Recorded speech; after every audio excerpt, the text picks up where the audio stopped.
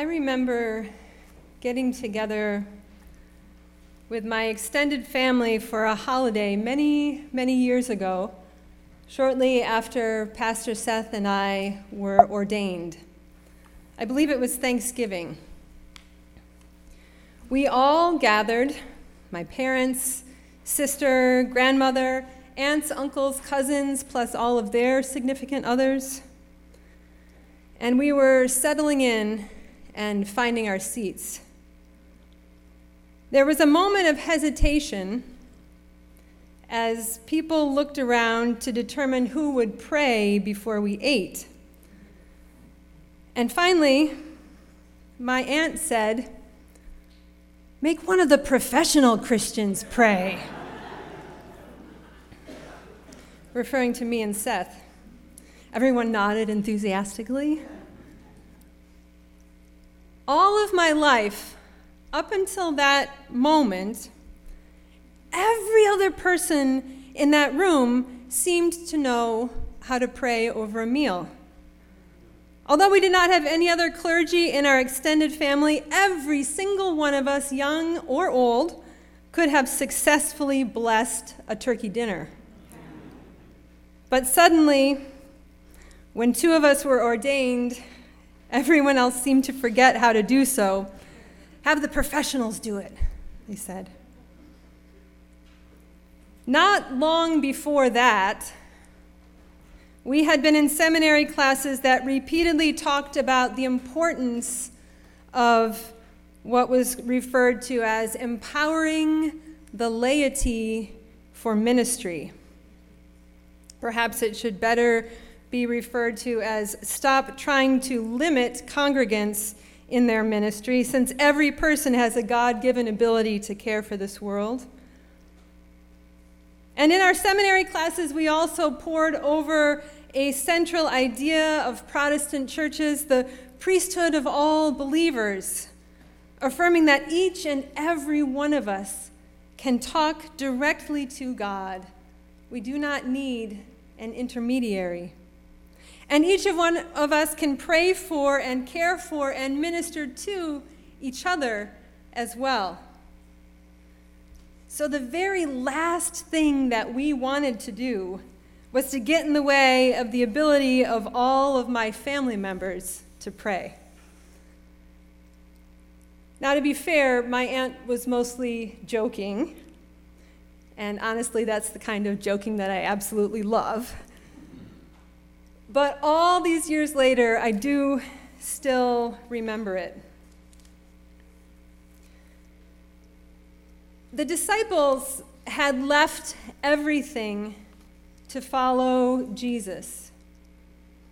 They all had previous careers, and they left them behind to take on a second career, a new profession. They could not have been called professional Christians simply because the term Christian did not come into use until much later in history. Maybe we can think of them as professional Jesus followers. They listened to Jesus' teachings, watched as he healed. They followed his schedule and learned his patterns in life, including his commitment to withdrawing for times of prayer. They had studied and absorbed so much of Jesus' way. And after all of that, they asked Jesus, in one of the most honest and vulnerable and sincere requests, "Lord, teach us to pray." Teach us to pray. Words that we could all say. When we find ourselves unsure of what to say, at a loss for words, teach us to pray. When we are overcome by beauty, left speechless, teach us to pray. Immerse us in the language that draws us into connection with the one who is greater than ourselves. When we are praying for ourselves, for others, for the world, Jesus, teach us to pray. Guide us in language acquisition. Surround us in the communication that draws us to the divine. Jesus had a wonderful prayer book. 150 beautiful expressions calling out to God. They were personal, intimate, private, and also shared, public, communal. Jesus' prayer book was the book of Psalms, that collection of prayers at the heart of the Hebrew Bible. Over and over in Jesus' life and teaching, he drew from the Psalms and quoted them for others. The Psalter is an ancient collection with the date of composition varying from psalm to psalm. Some of them are among the oldest recorded poems in the world. And psalms were collected into a group through a very long and complex process. But it is generally believed that by the time of the Second Temple period, beginning near the turn of the 6th to 5th century BCE, the Psalms had come to hold a central role in the life of the worshiping community as the hymn book of worship. The Psalms were sung, and you may have noticed that many of them include musical instructions. The Psalms give voice to a wide range of emotions and experiences. They express joy and gratitude, longing and pleading. They marvel at the wonder of creation and put words to the atrocities of injustice. They ask searching questions. They describe the beauty of human life and offer to God praise and exaltation. So many experiences are described within their pages.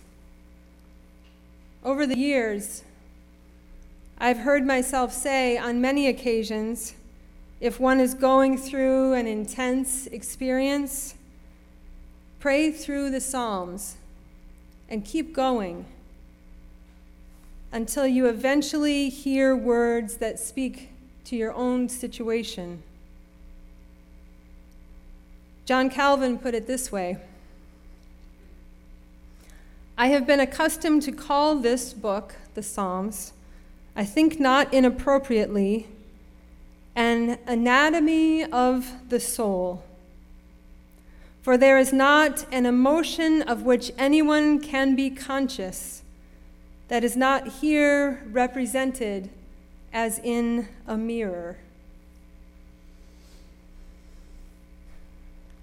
There are many different types of psalms, expanding their reach in expressions for the experiences of the full community of faith.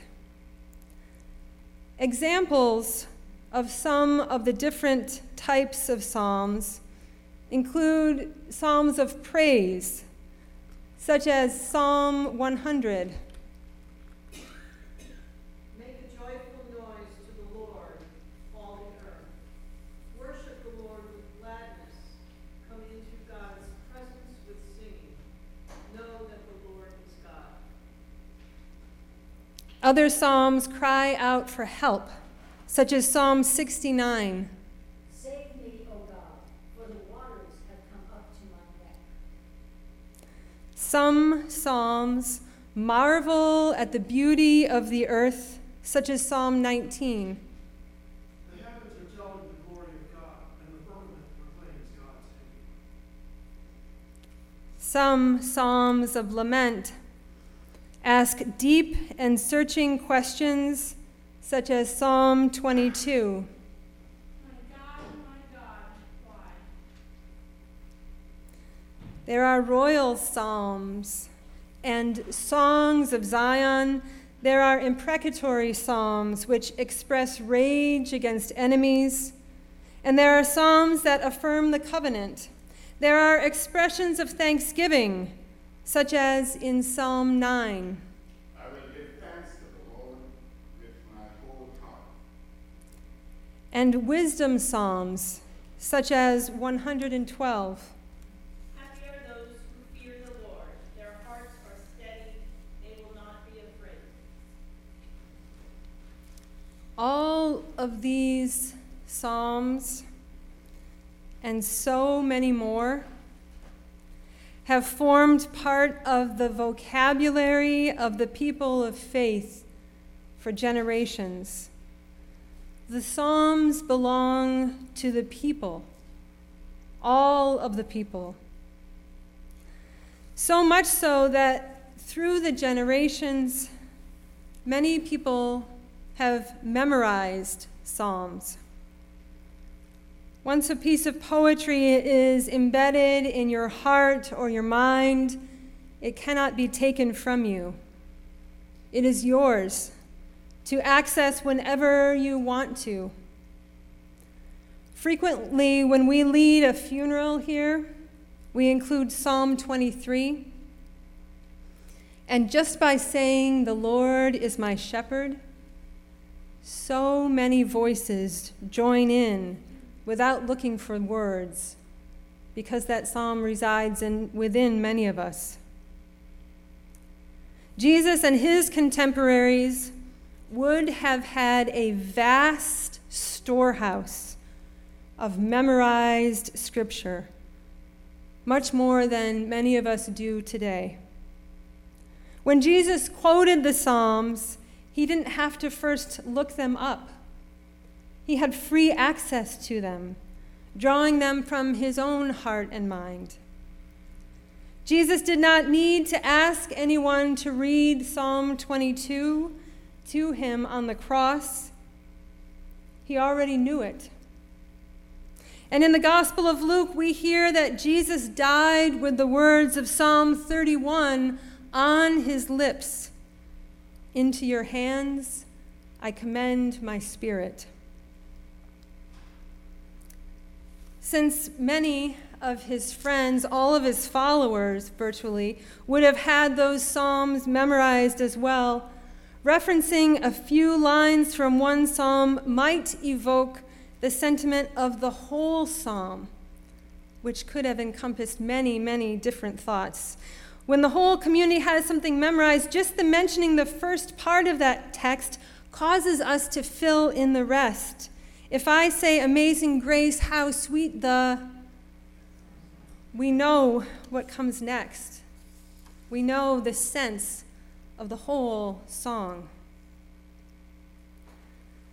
One of the various literary devices that's used in the Psalms is parallelism.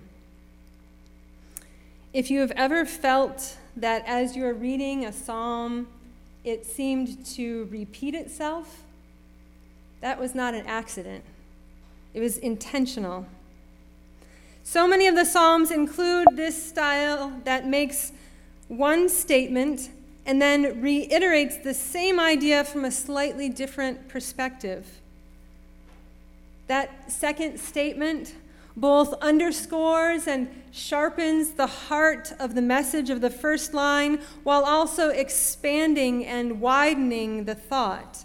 One perspective, a second perspective.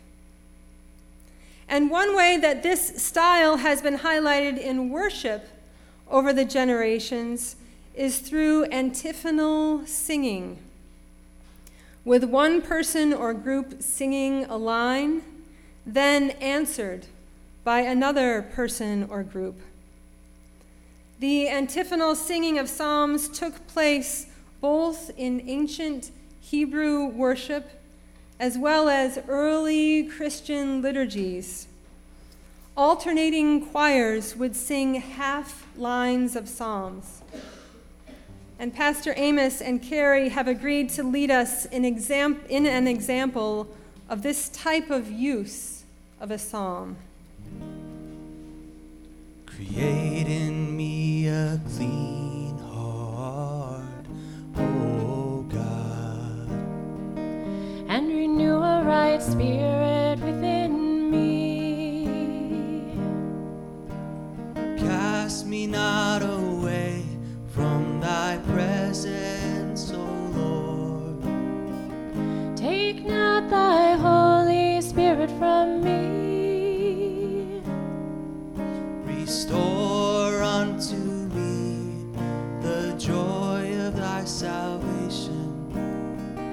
and renew a right spirit within me. If you care to, you can join us. Create in me a clean heart, oh God, and renew a right spirit within me. cast me not away from thy presence, O Lord. Take not thy Holy Spirit from me. Restore unto me the joy of thy salvation, And renew a right spirit within me.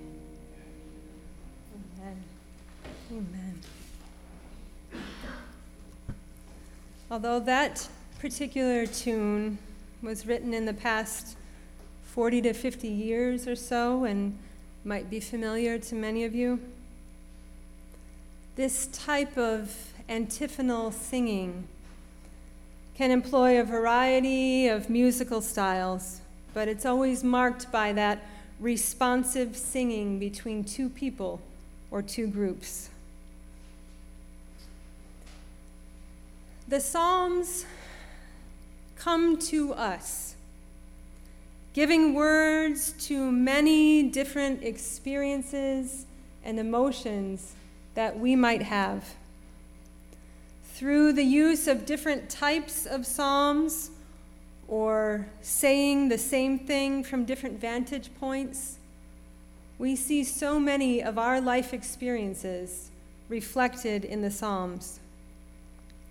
In all of these ways, they reach out to us and meet us in our own situations, giving word to our experiences. But in opening that door, they also allow us to step into their perspective a bit, get a glimpse into their worldview. They take us beyond ourselves to the greater, wider, larger circle of those who call on God's name. When we are immersed in the Psalms, we find that they expand the breadth and depth of our concerns. When we are saturated in these poems, songs, prayers, we begin to expand our range of vision. Back to Psalm 51. And whatever you may have written or reflected on in that piece of paper yourself, however that psalm might speak to you. Psalm 51, this psalm of repentance, psalm of transformation. The gift of repentance is that it opens and frees and transforms. The vast tradition of prophets of old called out for repentance, not to simply cast blame, but to invite transformation. The goal of repentance has always been a transformed and renewed life. This is the heart of Psalm 51. Create in me a clean heart, O God. And as an aside, that Hebrew word that's used there for create is only used in the Old Testament with God as the subject. God alone is the one who can do this type of creating, giving us a new heart, a new life. This psalm invites us to be open to the new, all that is ahead, the restoration that comes to us from God, the transformation of the Spirit. It calls us to our own 40 days journey to explore the grace of God. So that is our hope this Lenten season, as we follow Jesus and listen to the Psalms together in these 40 days. Thank God that we can walk this journey together following Jesus, exploring the Psalms, opening ourselves to the transforming love of God. Thanks be to God. Amen.